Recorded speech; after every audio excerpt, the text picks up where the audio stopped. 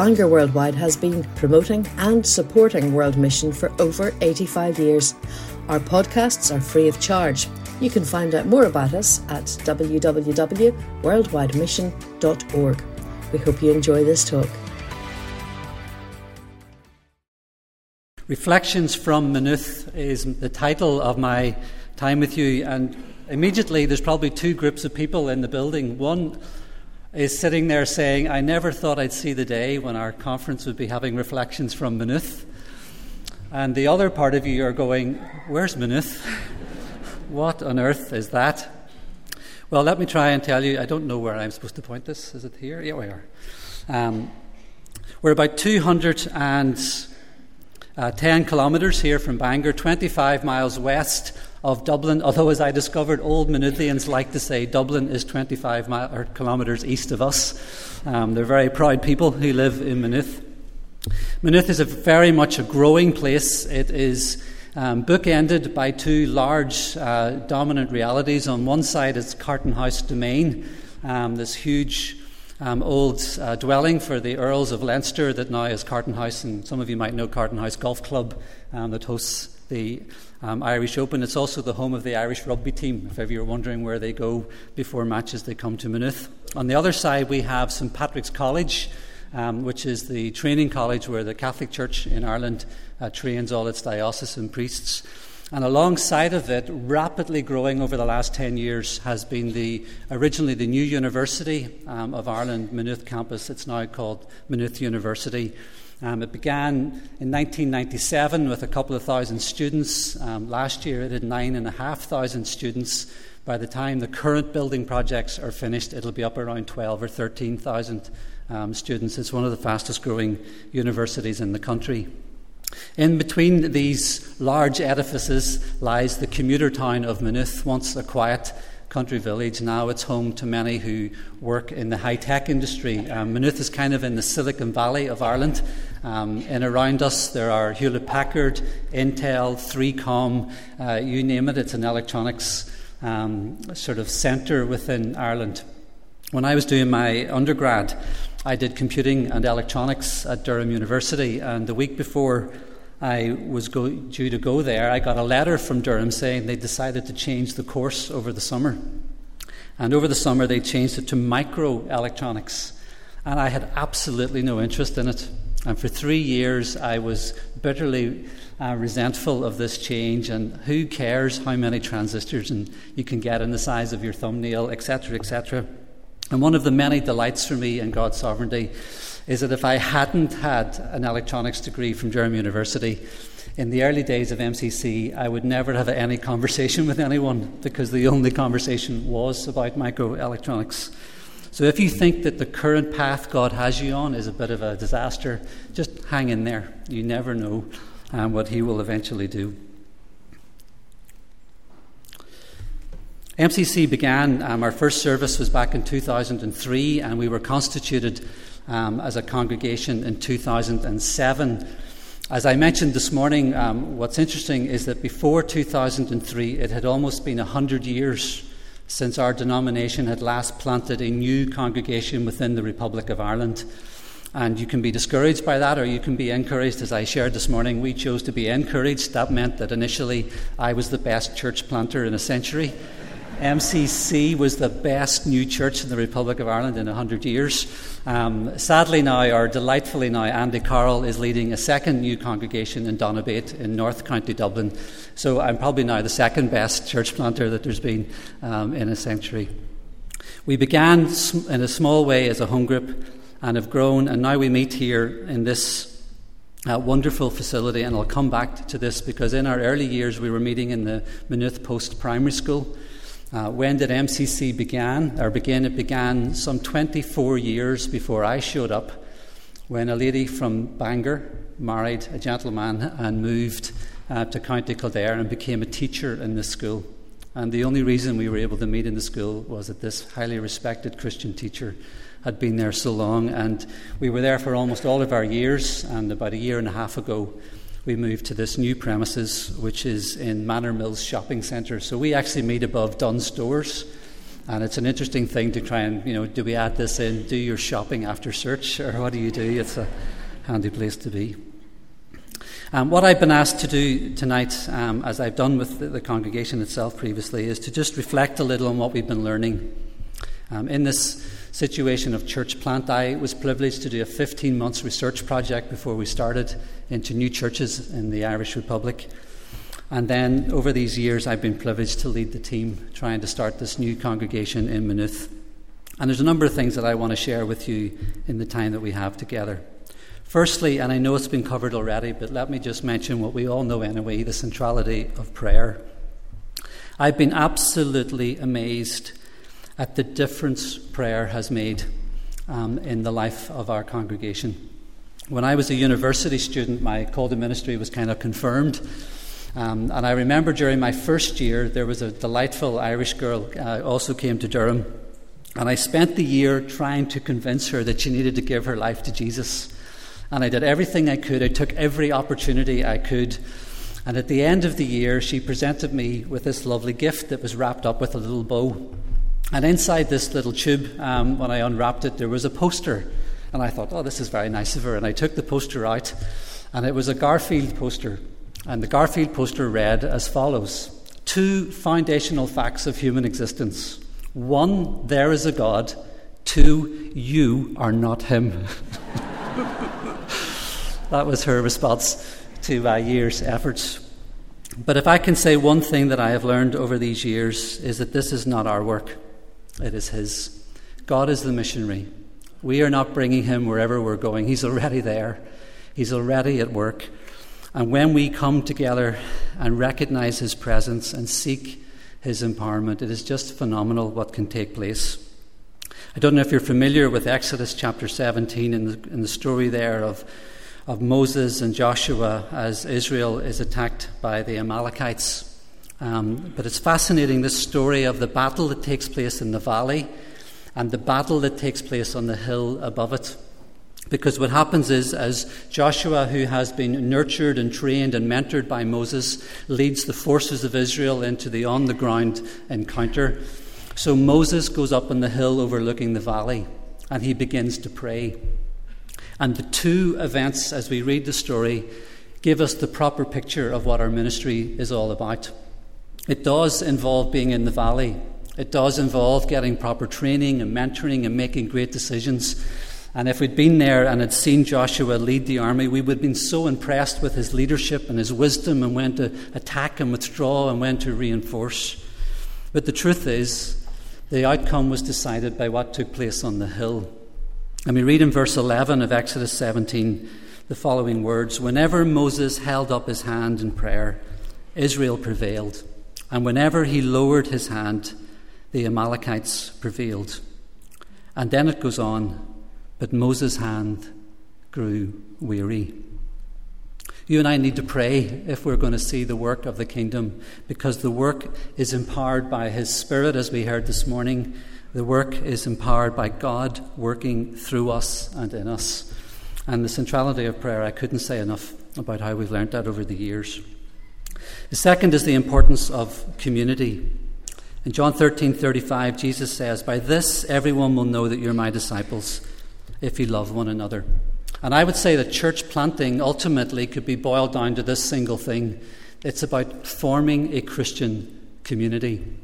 I remember so well the first day I drove out from Lucan, where I was living at the time, to the very first Bible study in Maynooth. And as I drove out the road towards the home that had agreed to host the Bible study, I remember my prayer was very simple: Lord, please let someone be there. Please let someone be there. And there were 9 people who came to that first. And I think the whole trajectory of our congregation was really determined by that first meeting, because there were 5 of those 9 that had never in their lives been in a Bible study before. They were people I had met, or others who were in the initial team had met, and who genuinely were searching after God. And so they decided to come. And the Christians were to the left, and these guys were to the right. And happily, I began to the right when I said, I'd love us to begin tonight by sharing a little bit about where we are. Because if we're going to be in a group together, we're going to have to get to know each other. We're going to have to trust each other. And as these people began to share, because they'd never been before, they didn't know that Christians aren't supposed to tell the truth. And so the first person talked about the fact that they've been trying to come off depression medication for years now. And they're really struggling, and they're really hoping that God can help them. The second person described their childhood abuse and the battles that they had had to try and overcome some of the issues that had led them into. And so it went on. And I confess that I sat there that night initially going, Lord, are you serious? Is this really the people that you want me to help start a church with? But I've come to realize that the vulnerability and honesty of that first group, of course, when we got to the Christians, by the way, we were praying for our next door neighbour's cat and great aunt and so-and-so whose grandson had a problem. But I come to realize that the vulnerability in that group took us immediately to a place of genuine community.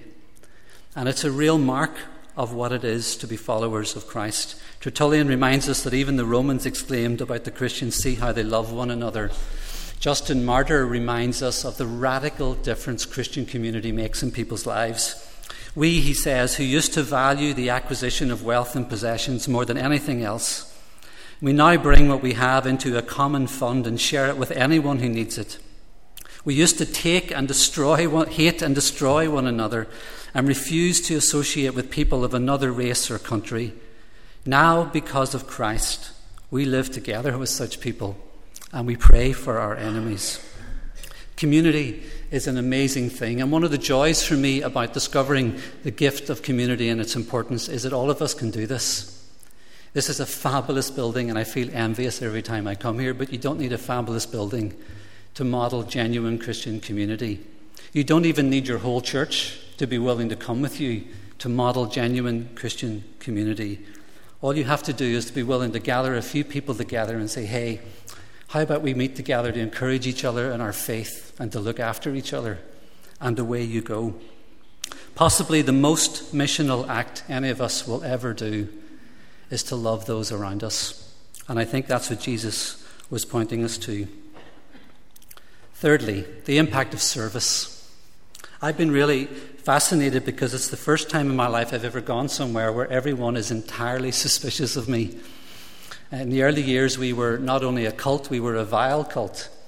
One person said to a neighbour who came to us, why on earth would you go to a Presbyterian church? They don't even believe in God. And etc. And in the face of that, how is it in mission do we overcome the barriers that exist now to people even hearing us? And I think Jesus modelled this brilliantly through service. God is the missionary, and God's primary method of mission was incarnation. And you and I must also make the word flesh. Let your light shine before others, Jesus says, that they may see your good deeds and glorify your Father in heaven. I want to just illustrate, if I may, this. We do two big events each year in Maynooth. One is the MCC Arts Festival, where we take over the square in Maynooth in July every year, and from 9 o'clock in the morning to about 11 o'clock at night. We actually don't leave. Tidy up takes to about 12:30, midnight. And we serve tea and coffee that's free. And we do face painting and games, and then our kids do an art project each year on a theme, maybe love your enemy or justice or freedom, whatever it is, and they display their art pieces. And then at night time we invite friends to come, and some of our, again, young people, they sing, and we've usually about 8 groups who come along who sing at that, and we just literally take over the square for the day, and it can be a really wonderful, amazing experience. The second thing that we're involved in is called the St. Patrick Breakfast. So on St. Patrick's Day each year, we take over the ballroom in the local hotel, and we organise a breakfast for our community, and people come and they meet and they mingle, and there's Irish dancing and there's African dancing and there's all kinds of things, and singers who come, and then for 15 minutes someone stands up and speaks about reconciliation or justice or poverty, in a way that honours not only Patrick but the one who inspired him in his life. These are not events that really gain anything for us, but both these events have been so dramatic in the impact to how our community has come to regard us. I forget now which year it is, maybe 6 years ago, we decided that another act of service we would do would be to put a kitchen into the school that we were meeting in. The school had never had a kitchen. The school would like an upgrade from the little hatch that they had. So thanks to people, including members of Hamilton Road Church here, we actually put in a kitchen that was worth about $25,000. And we were able to do it for about $5,000 or $6,000. And we were so successful because we were knowing that this meeting place that we were putting the kitchen in could then become our new venue. It was a bigger hall, and we had plans to put in heaters, and there was a lovely storage area that we could buy our own chairs and put them in, and we'd have this great meeting place. And it's interesting to tell you this because this idea of service apparently totally failed. Because so successful were we in putting a kitchen in, the school decided not to upgrade. They decided to bring in outside caterers. By the time we came back after the break, the outside caterers had filled the hall with fridges that were so noisy you couldn't hear anything. The storage area for our chairs was full of freezers and food storage. And just like that, the idea of us having this glorious place to make tea and coffee after our services and events was totally gone. But all we could say was we really felt this was something God was leading us to.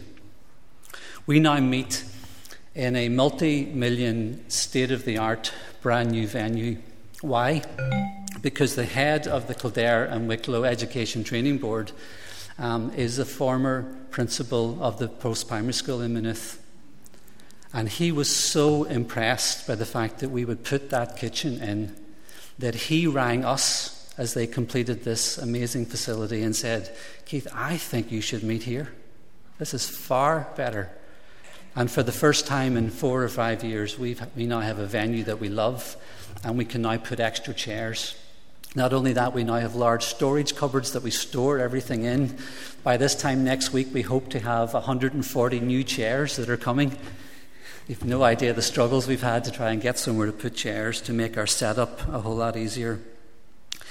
This amazing, wonderful facility came to us because God led us to put a kitchen in a school down the street. A second thing that really happened, interestingly, is that this year the university moved in. Half the facility was rented to the university, and the university immediately stated they didn't want the church there. And I was called to a meeting, and the meeting began with the guy saying to me, "Well, for starters, you need to take out that storage cupboard that you have. And to be honest, for security reasons, we don't think you can continue meeting here." So he set me in the kitchen, and he went off to get the security staff and the members of the college faculty that were meeting now here. I sat in that room and I went, "Okay, Lord, help. Please help. This does not look at all good." And he came in, and there's about 8 people sitting around the room.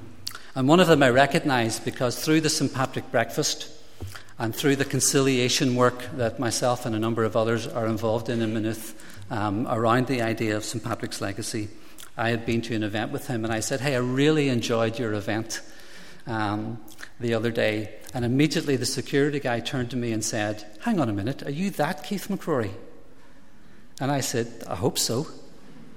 And then we got talking about chaplaincy at the university, and I said, "Yeah, I met these guys through the chaplaincy work that I've been doing on campus." And another one of the security guys said, "Are you actually a staff member in the university?" And I said, "Yeah, actually I am. I'm a part-time staff member now. I had been for about 3 weeks. I am." And by the end of that meeting, not only were we allowed to stay, that they changed all the locks to take away the security issue that they had. They told us to leave the cupboard right there and assured us if we needed any help at any stage, we were just to ask. Now, what is that all about? We could just as easily have had nowhere to meet, but God was at work. And through these acts of service that we had done, unknowingly, really, God was preparing the way for us. The power of invitation. I've been amazed over the last 8 years the difference a simple sentence can make in someone's life. And I want to illustrate it from my own story. Tom asked me if I do this today. As some of you know, I am here tonight because of a simple sentence someone once said to me. I hope as you look at me and hear me tonight, you will think I'm a reasonably decent gentleman, but I want to assure you my background was very different to most of yours. I grew up in Shantallow in Derry, in a nationalist-involved family. Members of my family were part of the paramilitary organisations. Her Majesty's services visited my home very regularly at 5 a.m. to raid our home. Blood and tears and violence were part of my childhood. I grew up in a broken home, in a broken neighbourhood, and I think I was pretty much a broken person. And then God changed all that through a simple invitation. One of the teachers at my school had no doubt been to an event like this, and when asked what they could do to try and help people hear the gospel, he decided that he was going to ask every boy he taught to come along to a thing called Crusaders, as it was then. Some of you may know what I'm talking about. He came to my door. No one came to my door except Her Majesty's service forces. And I was so taken aback that someone would come to invite me to something that I heard myself say, okay. And I went along, and it was quite away from where I lived. And it was a Crusader class, an interdenominational group of people who just wanted kids in that part of Derry to have an opportunity to hear the gospel. And I came to faith through that. And initially I had a tough time going to a church because sadly the invitation didn't follow. I went to 2 churches and both of them didn't want me. I guess my language wasn't okay. Certainly my politics was a little off stream. And it wasn't until I went to a church 2 bus journeys and about 3/4 of a mile walk away that I found welcome. And I knew the minute I had arrived at this church that I had found home, because 3 people greeted me before I sat down and said how glad they were to see me and come in, and if I needed anything it would be great. And about a month into going to this church, I asked the minister one day afterwards, what's the funny word on the sign? What does that mean? And the funny word was Presbyterian. And that's how I became a member of the Presbyterian Church. There's a lady who's come to MCC recently whose own story, I'm sorry she's not here because her story is just so wonderful. For quite some time they had no church membership. They had a bad experience in church, had left. And through a friend, her husband decided that they would come to MCC, and she kind of came along very reluctantly. He loved it, and so he stayed, and so she came. And we had a special Christmas event last year. We do an Advent event with candles and telling the story of Christmas through song. And I was so chuffed she was there. And afterwards, everyone else went off to have tea and coffee and mulled wine and mince pies, and she stayed seated. So I went down thinking, well, maybe she's thinking about the message. And I went down and she said to me, Keith, you know what? This church just ain't for me. In fact, this church stuff, I just don't get this. Maybe home group, I quite like home group, but I'm afraid this isn't for me. And I walked away thinking, okay, I misread where she was in her journey. Well, fast forward a year, and this same lady asks if she can stand up one Sunday morning to our congregation. And with tears in her eyes, she thanks the congregation for gathering her in. That's the phrase that she used. She said that over the previous months, for the first time in her life, she had discovered family. She had discovered a group of people who loved her and cared for her and who just showed her what it is to be welcome in a place. And I was taken aback myself when I came back from holidays in the summertime. I went to our first service because who was on the welcome desk? This person that not much more than a year ago had said to me, a year and a half ago, I suppose it is now, had said to me, this is not for me. The power of invitation is unbelievable. In John chapter 4, when Jesus meets this woman, who most of us would be kind of awkward around, we read at the end of her encounter with Jesus in chapter 4 and verse 29, she goes and tells the whole village, come see a man who told me all I ever did. Can this be the Christ? And I can say to you that for me it was like that. Someone came to me and said, come and see. And my life has been privileged to be able to ask the same question of others, come and see. And part of my joy is to watch what happens in people's lives when Christians are brave enough to invite them to something. I think John Woodside is absolutely correct when he says that people are more willing to hear the gospel than we are to tell it. And I want to remind you as well of that amazing gift you have. You may not have a musical ability, you may not have preaching ability, you may feel that God has not given you a lot of those kind of gifts, but one sentence out of your mouth could change the whole future of a person and his family, and who knows what could come of that. I want to finish by saying that overall these years, the thing that has most truly amazed me is the wonder of grace. Paul says to us in Romans 1 that it's the power of God unto salvation for everyone who believes. And time and again, as I look at people's lives and I see what God has done in them, that's what my lasting memory will always be of my time in Maynooth, the wonder of grace. When people encounter it, there is nothing else they will ever experience that will be the same. I grew up in poverty and in violence and in brokenness, but there is a poverty far worse than material. There's the poverty of living your life not knowing that you're intended to be a child of God, not knowing that you are created and loved and sought, and that Jesus has died to redeem you. So, brothers and sisters, as you hear our story, I hope you'll be encouraged, and maybe afterwards some of you can share a bit of your story. But I want to remind you too that this wondrous grace that we have, people out there need it. Teenage boys in the middle of the worst Republican areas you can think of, whose family is full of violence, they need it. People who are senior in their years and look as if they've everything settled, they need it.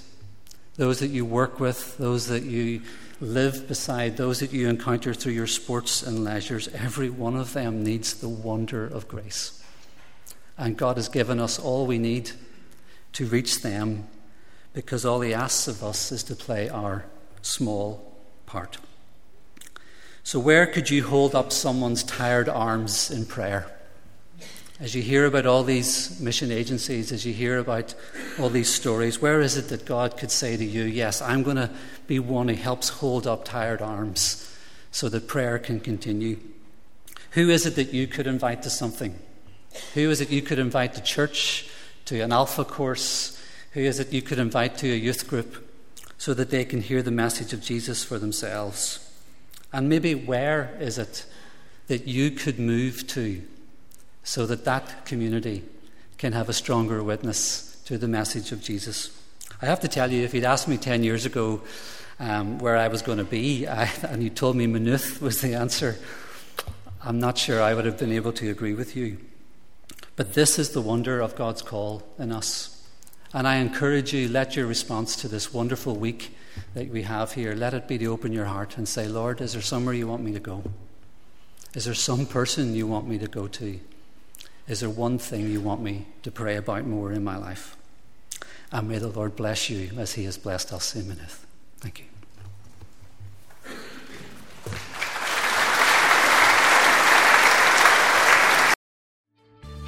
We trust you've enjoyed this podcast. If you'd like to make a donation to support the work of Bangor Worldwide, please visit www.worldwidemission.org/donate.